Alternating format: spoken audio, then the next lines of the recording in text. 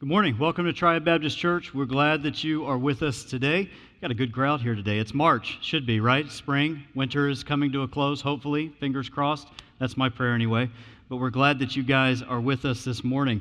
We're headed to Israel in November of this year, and so we've got some spots open. If you're not in our group and you'd like to be, we've got some space available. Email me this week, and we'll try and get you in to that. We're going to have a good time. I'm going to share some photos from my trip to Israel. I was there about 6 weeks ago. I'm going to share a couple photos from that in the message this morning. One other announcement I want to make is the Circle Makers is a prayer team that meets to pray during the services for pastors, leaders of ministries, and they do that once a month. There's an info luncheon next Sunday. If you want more information about that, how to get involved, check out our website, and we'd love to have you as a part of that. Glad you're here today. If you have a Bible, find your place in John chapter 9 this morning. John chapter 9 is where we're going to be. I prefer to be a little more expository than topical, and this sermon kind of lends a little more toward topical. So in an effort to not completely abandon exposition altogether, I'm going to explain some of the context in John 8 before we get to the text reading in John 9. So I want you to know that right out of the gate. In John chapter 8, Jesus is on the Mount of Olives, and he's overlooking the Kidron Valley, and he can see the Temple Mount of the Second Temple where he's at. I've got a picture of that if you guys want to put that up there. He's trying to work the works of him that sent him. You can see in this photo that bush there, that tree is an olive tree, and you are overlooking the Kidron Valley, and then you can see the Temple Mount. And this is about where Jesus is at in John chapter number 8. He's in the Mount of Olives, and he's headed to the temple doing the works of him that sent him. The next photo is right there at the base of the temple. This is what it would look like today. Of course, the Temple Mount is occupied by the Muslims and has been for several hundred years. But Jesus is teaching right around this spot in John chapter number 8. And in John 8, verses 1 through 11, there is a woman that is brought to Jesus, and she has just been caught in adultery. The Bible says that she was caught in the very act of adultery. She's dragged by the religious leaders, dropped at the feet of Jesus. It doesn't require a lot of imagination to know what it's meaning when it says she was caught in the act of adultery. But as you know, it takes two to tango, and the religious leaders brought the woman, and they did not bring the man. And they brought her before Jesus, and they said, "Hey, Jesus, what are you going to do? This woman was caught in adultery in the very act. Moses said that she should be stoned." What Moses actually said in Deuteronomy 22:24 is that both parties should be stoned. They failed to bring the man. So this woman is in a vulnerable position, and Jesus protected her as he always did the victims. And that's another sermon for another day, but that's just happened in John 8. At the back end of John 8, verses 12 through 58, Jesus is teaching, but he keeps being interrupted by the Pharisees and the religious leaders, and they keep asking questions, and they keep addressing things, trying to stump up Jesus. Toward the end of the chapter, Jesus cites their father Abraham, and they began to take up stones to stone him. They knew he was claiming to be the Messiah. They were prepared to kill him at that moment. And as they were about to stone him, you can read this in John 8, verse 59, Jesus hid himself and went out of the temple. It's crazy to me to think that here are religious leaders who came to the temple, the house of worship, with a woman they've caught in adultery, also with stones to kill somebody. It's amazing that these were the religious leaders and how they came to church. Now, I want to explain a little bit about Jerusalem. It was always, you read in your Bible, that you always go up to Jerusalem. It was not necessarily north to get to Jerusalem, but the elevation required that you climb. It was a very tedious climb to go up to Jerusalem. In addition, when you got to the temple to worship, you would ascend from either the southern steps or the eastern steps, and you would wash in the pool of Siloam. This was for physical as well as ceremonial cleansing. I've got a picture of the current pool of Siloam. This is a photo you see from now until that ivy wall. That's the small percentage of the pool of Siloam that the state of Israel has had access to for some time. On the other side of that wall was some barbed wire, and for many years, it was generations of years, that property belonged to an individual or family. And so the state of Israel has tried for many years to purchase that property under which sits the original rest of the pool of Siloam. And just recently, when I was there in January, I think December, January, they had acquired that property. They bought it, they took the man's house away, and now they're digging, they're excavating. And so my hope is that when I come back in November and take some of you with me, that we'll be able to see a little bit more excavation from the Pool of Siloam. But what they would do, show the next slide, guys, is this is a map of what it would have looked like. This would have been a first century rendering, is that Pool of Siloam there at the bottom. They would make the trip all the way to Jerusalem. They would get to the Pool of Siloam, and then they would wash physically because of the dirty trip that they had been on, and then ceremonially because they were going up the steps, those eastern steps there for the house of worship. They would worship God. If you read in your Bible, traditionally it's Psalm 120 through Psalm 134. Those are called the Psalms of Degrees, or the Psalms of Ascent, and they would sing those and read those and quote those as they were making the journey to Jerusalem, and then as they were ascending those steps. This next photo is a photo that I took. These are the Jesus steps. These are literally the eastern steps that date back to first century that Jesus would have walked on to get to the temple. And all of what I'm sharing with you is important. It's pertinent to the message today because as they were singing the Psalms of Ascents, they were making their way up to Jerusalem, up to the city on the hill to worship. Here are a few of the Psalms. I will lift up mine eyes into the hills from whence comes my help. My help comes from the Lord, which made heaven and earth. Except the Lord build the house, they labor in vain that build it. Like arrows in the hands of a warrior, so are the children of one's youth. Blessed is the man who fills his quiver with them. Behold, how good and how pleasant it is for brethren to dwell together in unity. I was glad when they said unto me, let us go to the house of the Lord. These are some of the verses that David and other psalmists wrote as they would make their ascent to the temple to worship God. That was probably the case in your car today. You probably quoted a lot of those on your drive here this morning as they did when they went to worship there. So in John chapter 8 at the very end, it says that Jesus hid himself and went out of the temple. In my estimation, I think he would have gone through the court of the Gentiles and then down these eastern steps because he's going to reference the Pool of Siloam here in a moment. So it's the most crowded part of the temple. It would have been easy for Jesus to get lost in the crowd and evade the Pharisees that were trying to stone him. So with that backdrop of the woman caught in adultery, him claiming equality and even surpassing their father Abraham, claiming to be the Messiah, they pick up stones. He exits toward the eastern, southern part of the temple down these steps. This is where we pick up our story. So if you're physically able, stand with me as we read John 9. We're going to read verses 1 through 7 this morning and work our way through this story. John chapter 9, beginning in verse 1. And as he passed by, he saw a man blind from birth. And his disciples asked him, Rabbi, who sinned, this man or his parents, that he was born blind? Jesus answered, it was not that this man sinned or his parents, but that the works of God might be displayed in him. We must work the works of him who sent me while it is day. Night is coming when no man can work.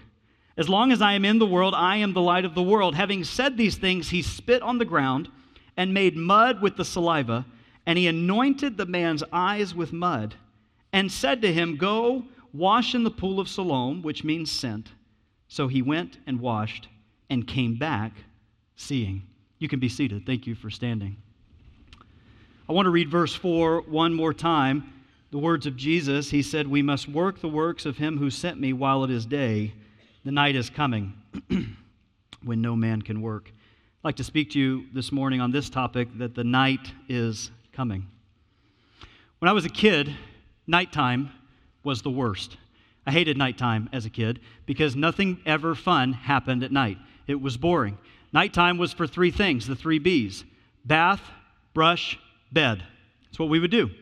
I hated nighttime. And as a kid, I tried to avoid and evade nighttime as much as I possibly could. Now, I'm an adult. I have freedom to do most anything that I want to do at night. I can stay up as late as I want. I can eat anything that I want. I can do anything that I want. And you know what I want to do? I want to sleep. For those of you that have kids, you know this to be true. All we want to do is sleep. I want to share a quote with you from a modern philosopher who's very wise. His name is Bluey's dad. Here's the quote. It seems unfair that people who want to go to bed have to put the people to bed that don't want to go to bed. You found that to be true at your house? Outside of Jesus, Bluey's dad is one of the brightest men in our day today, I'm telling you. We give our kids at our house most of the night to do whatever they'd like to do. You want to watch a show? Fine. You want to watch a movie? We can start one. That's what we'll do. We can play a game. We can have a snack, or we can have a dessert, or we can read a book, or we can play with toys. But when Dad says it's time to go to bed, and Mom says it's time to go to bed, it's time to go to bed. 3 B's: bath, brush your teeth, get in the bed. That's what we're going to do. it were only that simple. My kids are 10, almost 8, and 2, almost 3. My kids could teach a master class on stall tactics, and I don't know where they got that from, but I remember being like that myself when I was a kid. We have a third child. Her name is Sophia, and she has changed the game at our house, as most third-born children do. We affectionately, sometimes we will call her Sophia the First, and other times Sophia the Worst. She is great at our house, and we love her.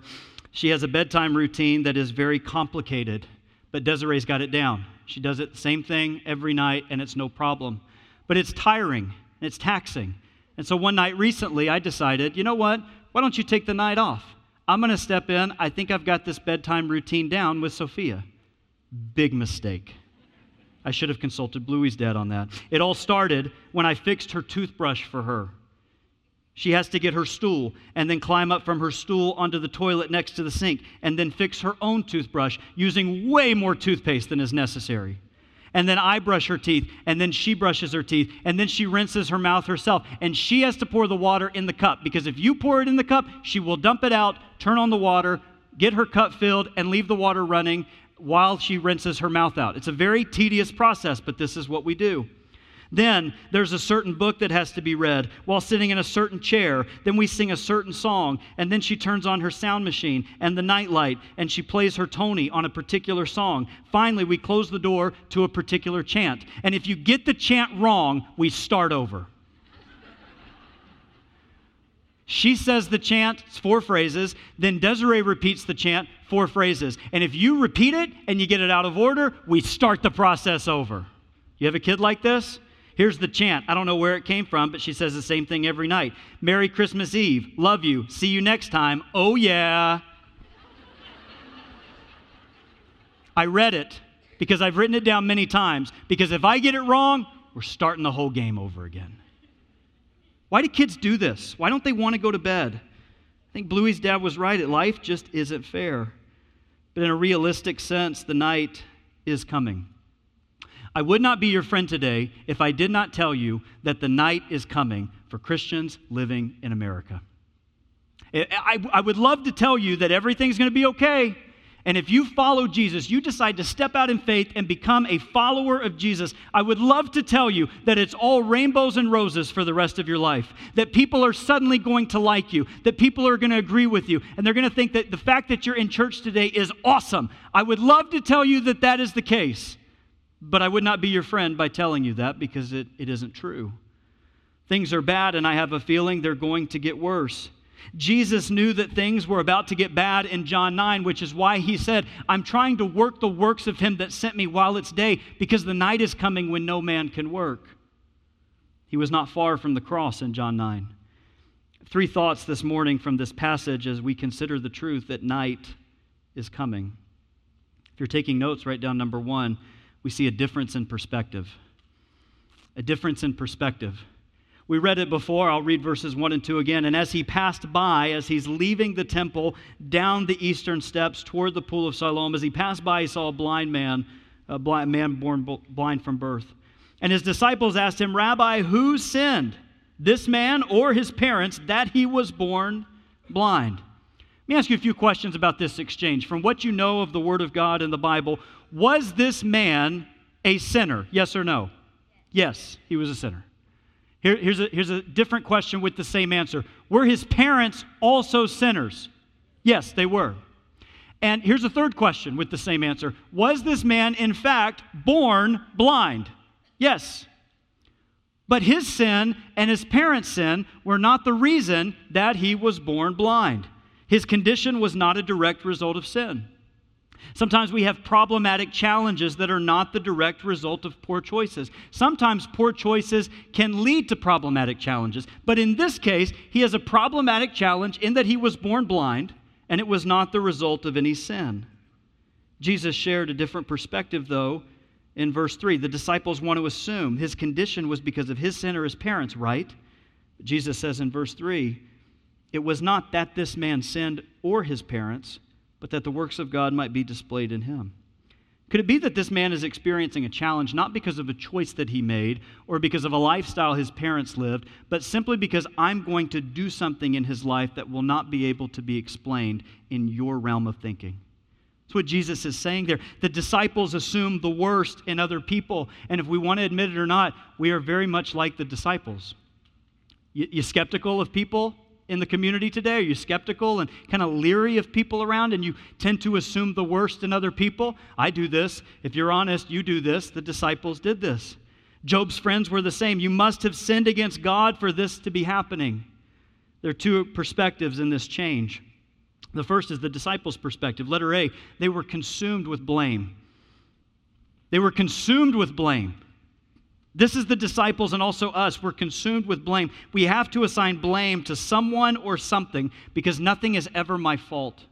Do you know people like this? Nothing's ever their fault. It's always your fault or someone else's fault or some group of people's fault. It's always the fault of someone else. It's never my fault. Our culture is consumed with assigning blame. Everybody in our culture today, except these two people, everybody wants to blame the millennials. Or everyone wants to blame Gen Z. And I'm a millennial. And you know who I want to blame? The boomers. That's who I want to blame. Everybody wants to blame somebody that's not them for the problems that we have today. Let's blame this country. Let's blame this political party. Let's blame this group or this ethnicity or this class of people. Let's blame someone. We have to have someone or something to blame. Privilege is a huge word in our society today. I want you to help me with an exercise, okay? If you are currently married to someone, would you please stand just for a minute? I want to see who the married people are in the room. Some men are confused by the question. Just stand if you're sitting next to your spouse. This is fairly recent. You can look this up. You've heard of white privilege and male privilege and education privilege. This is the new one now. You ready for it? It's called couple privilege. Couple privilege. You people are the problem. Let me tell you why. Society accommodates you and gives you certain advantages that single people just don't have. Congratulations, married couples. You're the worst. You can sit down. Why do we do this? Because we're consumed with blame. We got to blame someone. We got to blame something. So let's just pick something to blame. Let's pick someone with a privilege that we ourselves don't have, and let's fault them because they are the problem. By blaming someone or something else, it alleviates our own blame, our own responsibility. Jesus wasn't saying that this man wasn't a sinner. And Jesus wasn't saying that his parents weren't sinners. But he was saying that their sin that they had was not the result of this man being born blind.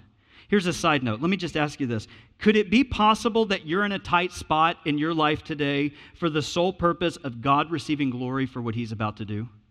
Could it be that it's not the result of your poor choices or your mistakes or your problems or someone else's? Could it just be that you're in a tight spot in your life today simply for the sole purpose that Jesus is going to receive glory in himself because of what he's putting you through? It's very possible in your life. By the way, this was not a religious problem. It was a societal problem. It was then and it is today because we're still assigning blame. Hey, Jesus, who was the sinner here? Who was the bigger sinner? In John 8, they were trying to blame the woman caught in adultery. Then they were trying to find blame in Jesus for how he handled the situation. And now his disciples are trying to assign blame to a man that has been born blind. We see, letter A, they were consumed with blame, but Jesus offers a different perspective here. Letter B, he was concerned with the big picture. He said, I'm not looking at this isolated event or this specific man or this specific sin. I've got a big picture in mind of what I want to do in this man's life that's going to have broader ramifications than just this man or just you, because it's not just about you. Jesus was concerned with the big picture. He had another perspective in mind. Look at verse 3. Jesus answered, "It was not that this man sinned or his parents, but that the works of God might be displayed in him." That word displayed is sometimes rendered manifested, and it's the Greek word phanereo, and it means to make visible, to put something on display, to manifest it, to make visible. I'll give you 3 examples of when this Greek word was used in the New Testament. Jesus said in 1 Timothy 3:16, "Great is the mystery of godliness. God was manifested in the flesh." That's the incarnation when he was put on display for all of us. 1 Peter 5:4, when the chief shepherd shall appear, this is when he comes again. He will appear, he'll be displayed, manifested for all of us. A third occasion of this Greek word in 2 Corinthians 5:10, for we must all appear before the judgment seat of Christ. This is when we're on display and we're standing before God. Hopefully, between us and God is the blood of Christ because of the salvation and propitiation for our sins. But we will appear. We will be put on display someday. That's the word he uses here. Could it not be that I want to display my works in him? Jesus, you guys, he's saying you guys are concerned with semantics. But I'm trying to do a real work in this man's life. God has a plan and a big picture for your life, even though you may not see it today. I'm going to nerd some of you out with this next illustration, but I'm decided I'm going to do it anyway. I like to do puzzles at my house. How many of you are puzzle people? Let me see your hands if you like to do puzzles. Okay, I'm among some friends. It's good. It drives my wife nuts because I have puzzle pieces sometimes all over the kitchen table, and she's not as much of a puzzle person as I am. And if that didn't weird you out, I'll take it a step further. I've got a handful of Star Wars puzzles at my house that I like to do. I saw some of you just pump your fist and some of you just roll your eyes. It's okay. I'm going to share a piece with you. You can't see it very well here, but I want to show it to you. This is a piece of a puzzle called Classic Trilogy Panoramic. This is a 500-piece puzzle that I have at my house. Now, you can't see this picture, but I took a picture for you to look at. This is what this piece actually looks like. Can you see it there? Yeah, that's what it looks like. This is a Star Wars character that's face is on this piece. Now, you can't see it well here. You can see it better on the screen. But if you take out a 500-piece puzzle, and the first piece you look at is this one, you're probably not going to be very excited to do this puzzle. Here's a better picture of him. His character's name is Bib Fortuna. This is what he looks like. This is a terrifying person, right? You feeling good about how you came to church today? You should be feeling a little bit better. Looking at this guy. His name is Bib Fortuna. I actually had to look that up. I'm not that much of a nerd. If you knew that, good for you. But if you were to, no one would want to put a puzzle together of this guy. Now here's the next picture. This is what the puzzle actually looks like when it's done. This is the puzzle. And if you see, not everything in this puzzle is great. You got Darth Vader there in the middle. You got Darth Sidious over on this side. And if you look very carefully, just above Jabba the Hutt, you can see Bib Fortuna. Now, I know I just weirded some of you out, and none of you have followed me for any of this, but follow me here, okay? This is what God has put together in your life, is this picture. It's a big picture. And there's a lot of things that are going to happen in your life, and some of them are good. You see that sweet lightsaber? That's a good thing in your life. But you see some of the bad parts? That's part of your puzzle. It's part of your life. And what God has in mind for your life is a big picture. It's a puzzle that involves hundreds and thousands of pieces over the course of your life. And if you choose to, you can focus on this. Look here. You can spend your whole life focused on this. Some of you are going through some bad puzzle pieces in your life today. I don't know who you are. I don't know what you're going through, but somebody you love is sick. Somebody you love is dying. And some finances are not working out like you think they should. And some relationship failure has happened in your life. And you're striving and you're fighting. And you got problems at work. And you got problems with your kids. And you got problems with your grandkids. And you got people you love that are living a lifestyle that you don't agree with. And you can focus on this piece in your life. But this piece is a very small portion of the big picture of the puzzle.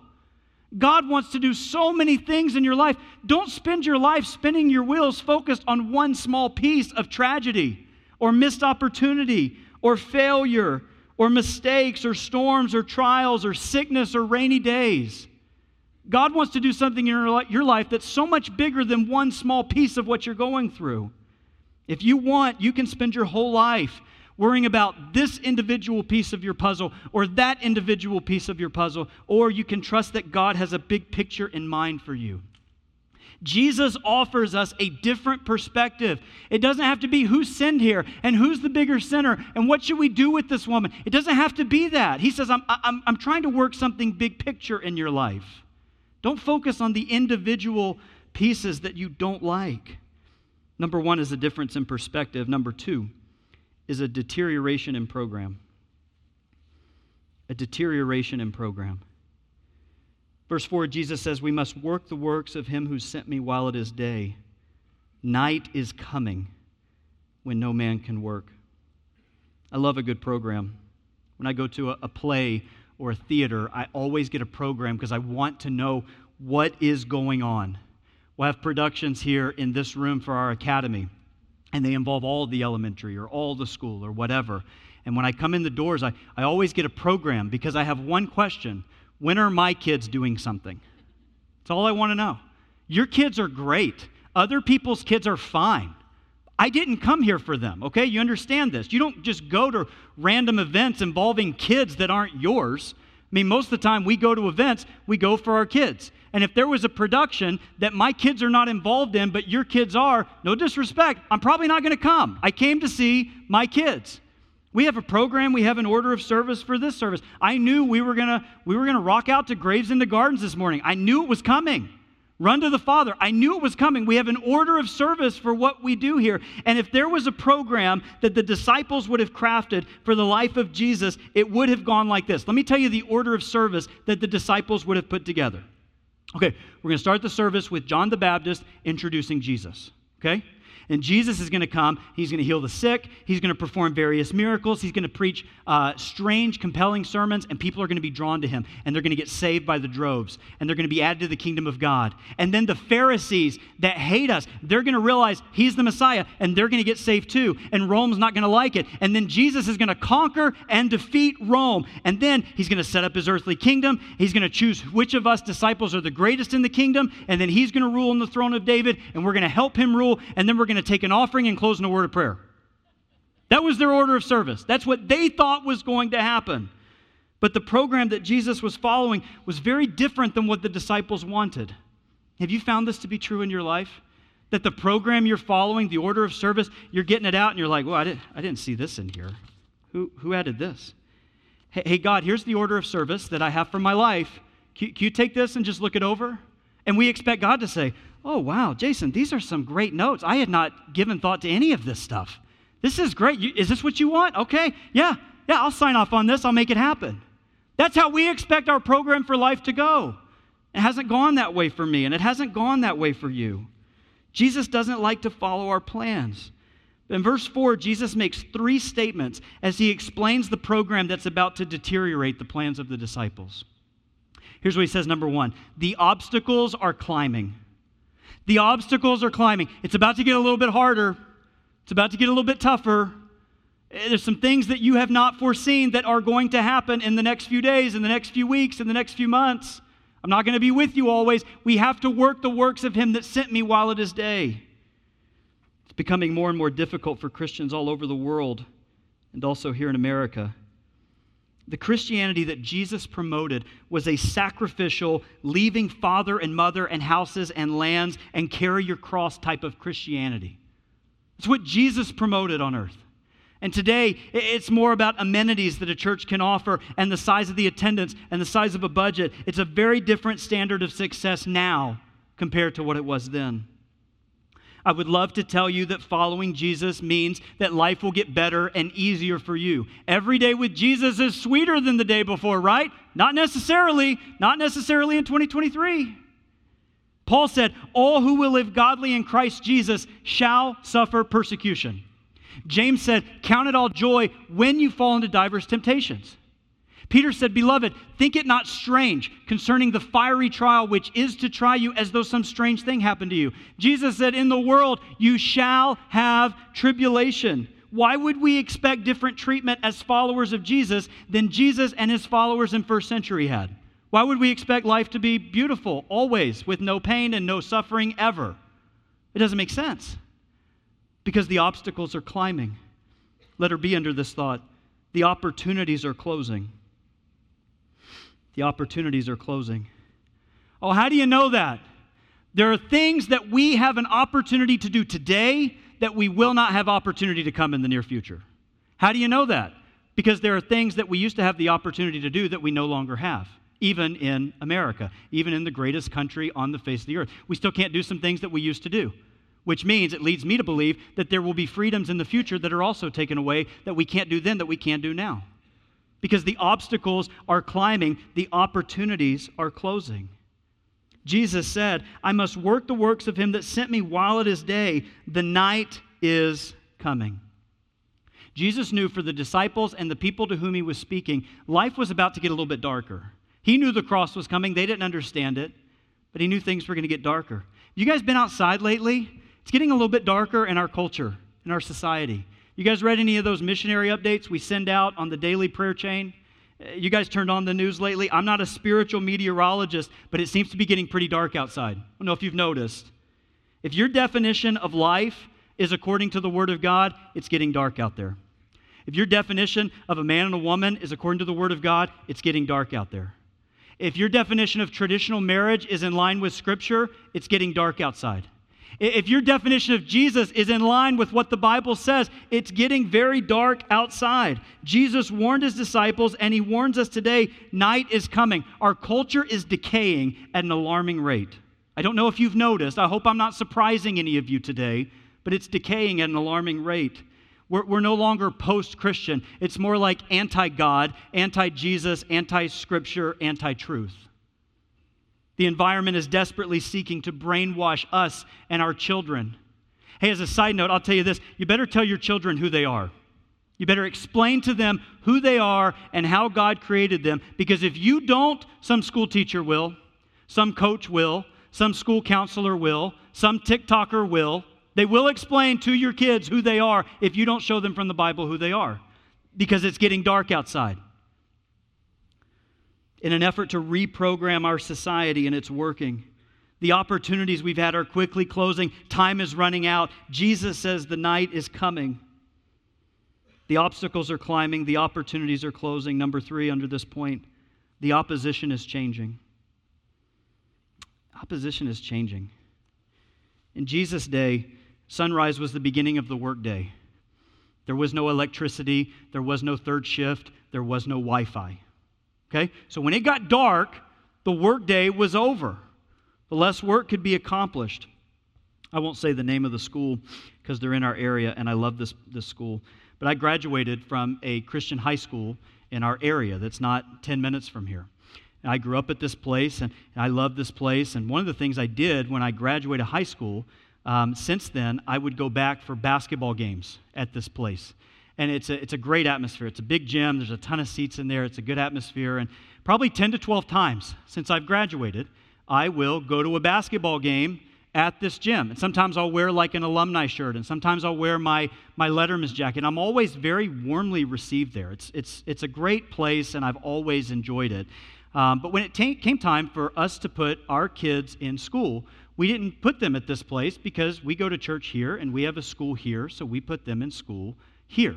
And so my kids are in the service today. They're Triad Titans, and they've always been Triad Titans. And so I'll go to a game at this place, and I'll have a good time, and I'll see familiar faces, and it's great. Well, something happened recently. Michael, you were there. Something happened recently. I went to this same gym, this same place, where I had gone many times before, but the difference was the Triad Titans were in town, and they were playing against that school. And so I didn't wear an alumni shirt that night. I didn't wear a Letterman jacket that night.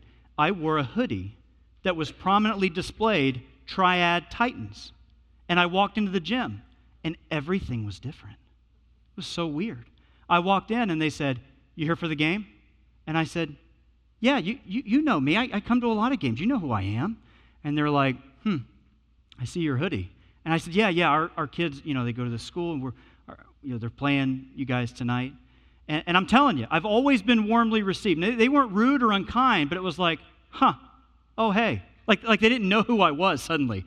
And I've spent hundreds of hours in this gym. And they said, "You're here for the game?" I said, "Yeah."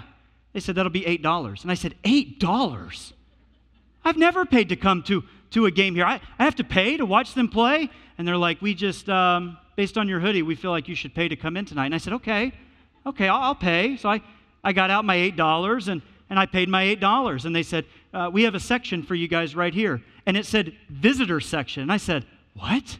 I sit in the visitor section now?" And it was cold in there, and it was uncomfortable, and it was awkward. And I'm being silly. I'm joking. It wasn't that bad. They weren't rude or unkind. It was fine, I guess. But the principle is this. I quickly realized I was not representing the home team anymore. Here's the point for us. As Christians and followers of Jesus living in America, I hate to break it to you, we're not representing the home team anymore. I hate to say that because we were founded on Christian principles and we have a lot of great stuff in our history concerning Christianity, but we're not post-Christian anymore. We're very anti-Jesus, anti-God today. And you are not representing the home team anymore. As followers of Jesus living in America, you no longer represent the home team. We used to have a home field advantage, not any longer. The crowd no longer supports us. The media no longer covers us. The majority used to either agree with us or they would disagree with us respectfully. Not anymore. Not because we've aligned with Jesus. If you are a committed follower of Jesus, you are no longer on the home team. Don't expect their cheers. Don't expect their applause. Don't expect their support. Because we're not on the home team anymore. The opposition has changed. And the more serious you are about your faith, the more divisive it will become. You ever gone to a road team's gym? You ever gone as a player into a road game and in their gym and you miss a shot? They're yelling brick. They're yelling terrible things at you. God forbid you airball a shot. You will not hear the end of it for the rest of the game. They are actively rooting and cheering against us today. Do you know why? Because you've aligned yourself with Scripture and you've aligned yourself as a follower of Jesus. And the more serious you are about that, the more divisive it will become in the future. The fans are actively rooting against us and they say, hey, we're not Christian America that you used to remember. You're the road team now. You sit in this section. You do what we say. The opposition is changing. Jesus offers us a different perspective. He warns us about the deterioration in program. Number 3, and we're almost done this morning, we see a deliverance in progress. Look at verse number 5. He says, as long as I am in the world, I am the light of the world. Having said these things, he spit on the ground and made mud with the saliva. And he anointed the man's eyes with the mud and said to him, go wash in the pool of Siloam, which means sent. So he went and washed and came back seeing. This man was healed, but his healing was in 2 parts. Kind of like you're saved in 2 parts. By grace, through faith. By grace is his part, and through faith is ours. And the blind man was delivered, but it was a deliverance in progression, and God is doing the same deliverance in us. It's a process. It's sanctification. It takes time. A few weeks ago, we learned about a man in Mark 8 who was also healed of blindness. But these men were 2 different men. This was 2 separate occasions. In Mark 8 and in John 9. In Mark 8, this happened in Bethsaida. But in John 9, this happened on the temple steps. In Mark 8, people brought the blind man to Jesus. But in John 9, Jesus just happened to pass by. In Mark 8, people were begging Jesus to heal this man. But in John 9, our guy, nobody cared about. In Mark 8, it was spit only. And in John 9, it was spit and mud. This man was a deliverance in progress. The mud had to be applied, and then he had to go wash. 2 forms of deliverance in this passage. The first is obvious. It's physical deliverance. Physical deliverance. He was literally healed of his sight. A man born blind who had never seen is now able to see. Look at verse number 25. Drop down. This man is giving testimony. He's answering for what happened. He answered, verse 25, whether he is a sinner, I do not know. One thing I do know, that though I was blind, now I see. Hey, I'm not really good at theology. I don't understand the semantics and the traditions of you guys, you Pharisees. You seem pretty serious dudes. But honestly, for me, all I know is I was blind and now I'm able to see. That was his testimony. That's all I can say. I was born this way. I've never been able to see anything. And now I see each of you individually in front of me. I've never seen before. Now I can see. All I can tell you is I was blind and now I can see. He said, I can't speak to all the rest.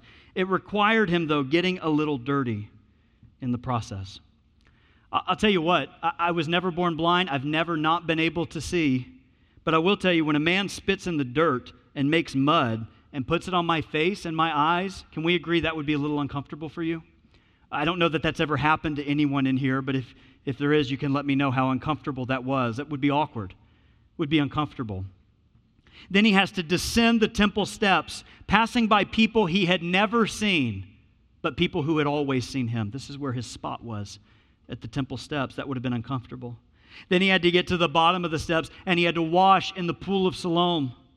That would have been uncomfortable. But he did it all without hesitation because he wanted to be healed. Do you want to be healed? Do you want Jesus, as he's passing by, to touch you and do something in your life? Are you willing to put some work into it? Are you willing to experience some discomfort? Sometimes we get so casual and so we just want to sit at the temple steps. We're comfortable here. We know we need to change. We know we're not complete yet. We know there's some things that's wrong in our lives. We see Jesus passing by, but sometimes we're just content to just say, hey, I don't want to get uncomfortable. I don't want to get awkward. I don't want to be put out. Now, I can't heal you physically today. This is not that kind of place, but I can introduce you to one who can heal you spiritually. That's letter B, and we're done. Spiritual deliverance. I love this next verse. I'm going to read verse 27, but before I do, I want to set it up. The Pharisees are interrogating this man. Here's a man who was born blind. He's never been able to see, and then all of a sudden, a man passes by, spits in the dirt, wipes mud on his face, tells him to go wash, and now he's able to see. And the Pharisees are like, this should not happen. I want to know what happened to you. So they're inquiring. Look at verse number 27. And he answered them, I have told you already, and you would not listen. Why do you want to hear it again? Do you also want to become his disciples? I love that he says that to the Pharisees. Why are you asking me? Is it because you want to follow him? I don't know about you. I'm in. I'm going to follow this guy. Do you guys want in too? He had no idea who he was talking to. He's implying, I want to do this. Do you want to come too? Drop down to verse number 38. This is him speaking to Jesus. And he said, Lord, I believe. And he worshiped him. Today you can experience the same spiritual deliverance as this man by placing your faith in Jesus. I've said it before, there's a million ways to get to Jesus, but there's only one way to get to God, and that is through the person of Jesus Christ. Jesus said, I am the way and the truth and the life. No man comes to the Father but by me. In verse 4, Jesus said, we must work the works of him that sent me while it is day. The night is coming when no man can work. I don't want to mislead you today. Time is running out. You are not on the home team anymore, and night is coming. We read a portion of this verse earlier. Jesus said, in the world you shall have tribulation. That's John 16:33. But then he goes on to say, but be of good cheer. I've overcome the world. It's like that Dark Knight quote. The night is darkest just before the dawn, and dawn is coming. 1 John 4:4, greater is he that is in you than he that is in the world. This is a deliverance in progress. I don't know about you, but that's my story. That's your story. This man had no help, no home, and no hope until Jesus passed by. Has Jesus passed by in your life? Romans 5 says, when we were yet without strength, in due time Christ died for the ungodly. For scarcely for a righteous man would one die. He said, peradventure for a good man some would even dare to die. But God expressed his love toward us in that while we were yet sinners, Christ died for us. You ever experienced that kind of healing? A lot of us have cameras on our phones now. Maybe you have a phone like this. And one of the things that I like to do when I have my phone, I did this yesterday with a group of family, is I took a selfie. Do you guys like selfies? You guys like to take selfies? I want to take one here with my friends, Phil and Karen. Look here, smile at me, ready? Okay, let me have you look at the picture. You like that? Is that good with you? Does that work? Yeah, they both agree. What they can't see is I took this photo. I just let them look at it for a second. But in this photo, Karen has a beautiful smile. Phil's doing his best. But of me, I have my eyes closed. And I did that on purpose because they approved the photo. They didn't look at me at all. What do you do when you take a selfie? Where do you look first? You look at yourself.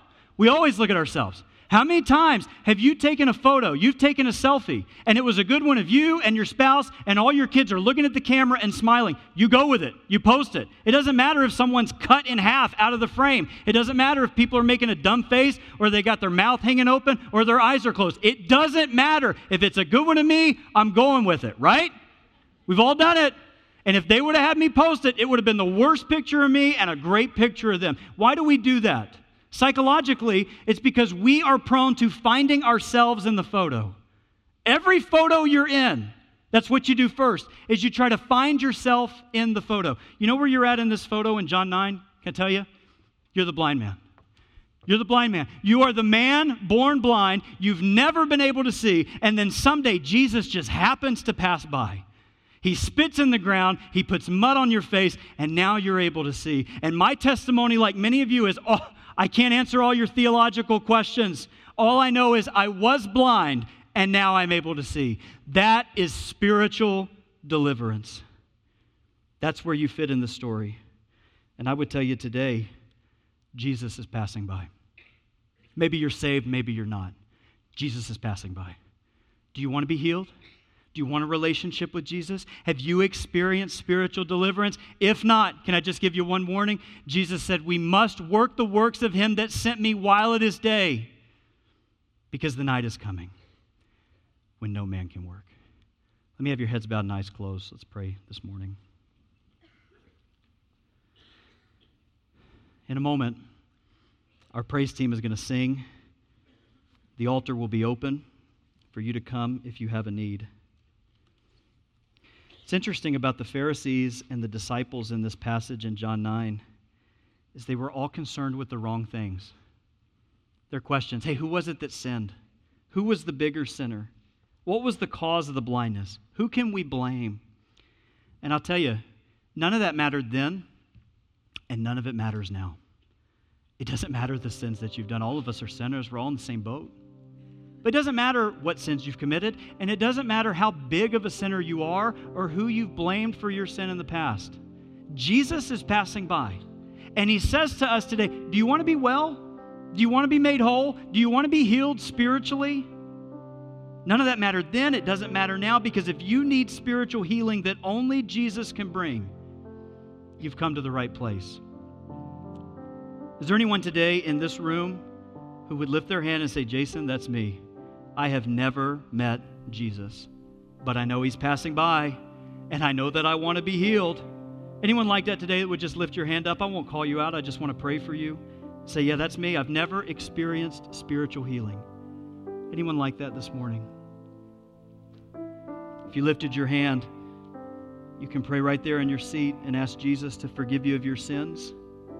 You can express your belief in him and him alone as your only means of salvation, and ask him to become Lord of your life. On the authority of his word, he will save you.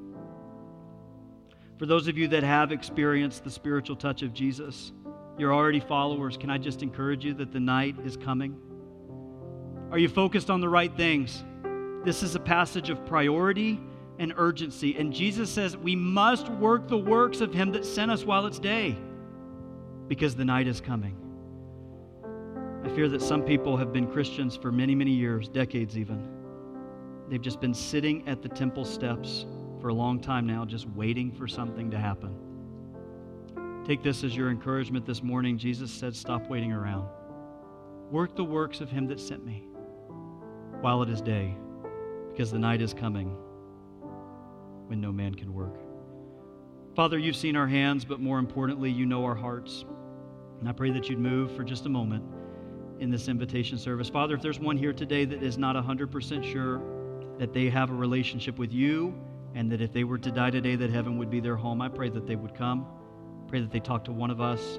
I pray that they would, by faith, trust in your saving power today, that they would be healed spiritually. God, for those of us who have been believers for some time, I pray that we would buckle up for the road ahead. God, night is coming. We're not on the home team anymore. God, I pray that you would strengthen us as believers, help us to be true in our commitment to you and to our faith and to your word, because night is coming. God, for those of us that have been on the temple steps for far too long, I pray that today would be the day we jump out. We would get involved. We would make a difference with the time that we have left, that you would be pleased in that. Bless the remainder of our service. We love you in Jesus' name. Amen.